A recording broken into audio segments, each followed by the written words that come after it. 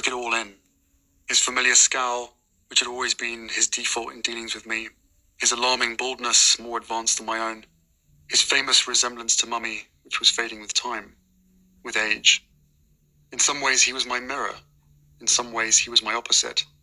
My beloved brother, my arch nemesis. How had that happened? I felt massively tired. I wanted to go home, and I realized what a complicated concept home had become. Or maybe always was. I gestured at the gardens, the city beyond, the nation, and said, Willie, this was supposed to be our home. We were going to live here the rest of our lives. You left, Harold. Yeah, and you know why. I don't. You don't? I honestly don't.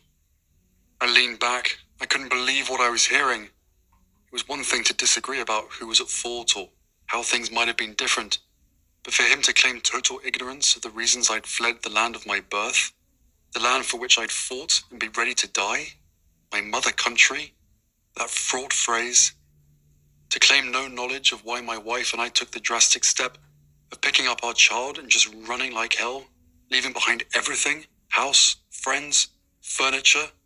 Really? I looked up at the trees. You don't know?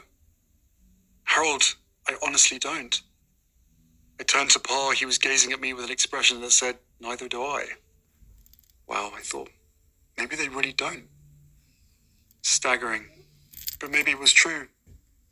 And if they didn't know why I'd left, maybe they just didn't know me at all. The thought made me feel colder and terribly alone. But it also fired me up. I thought, I have to tell them. How can I tell them? I can't. It would take too long.